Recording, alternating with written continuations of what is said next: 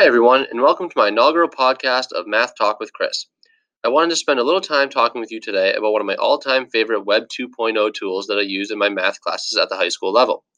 That tool is a website called Desmos.com. Desmos' main function serves as a free online graphing calculator capable of doing anything that the standard TI calculators can do. It actually can even do more than the standard ones, so if students cannot afford one of the pricey calculators, they can just go to Desmos.com and use the free online version. The other function of Desmos that is great for teachers are the hundreds of lesson plans and activities and games that help guide students through difficult concepts and help them visualize those concepts. Desmos also allows students to create almost any type of graphical display that they can think of, whether students need to input data to create a box and whisker plot, or if they need to graph a complicated system of equations with restrictions over certain domains.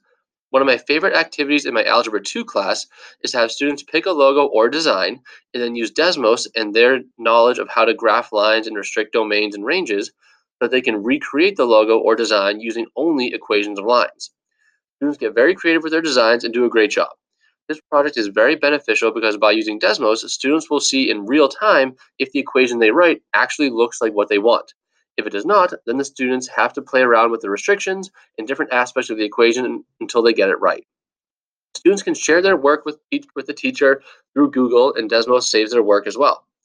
Desmos is constantly adding to their bank of lesson plans and expanding from algebra to geometry and even a few calculus lessons. By giving students a chance to create their own problems and experiment with different graphs through the use of Desmos, it gives students a better understanding of how the math affects the graph as opposed to students worrying how to physically graph the equation.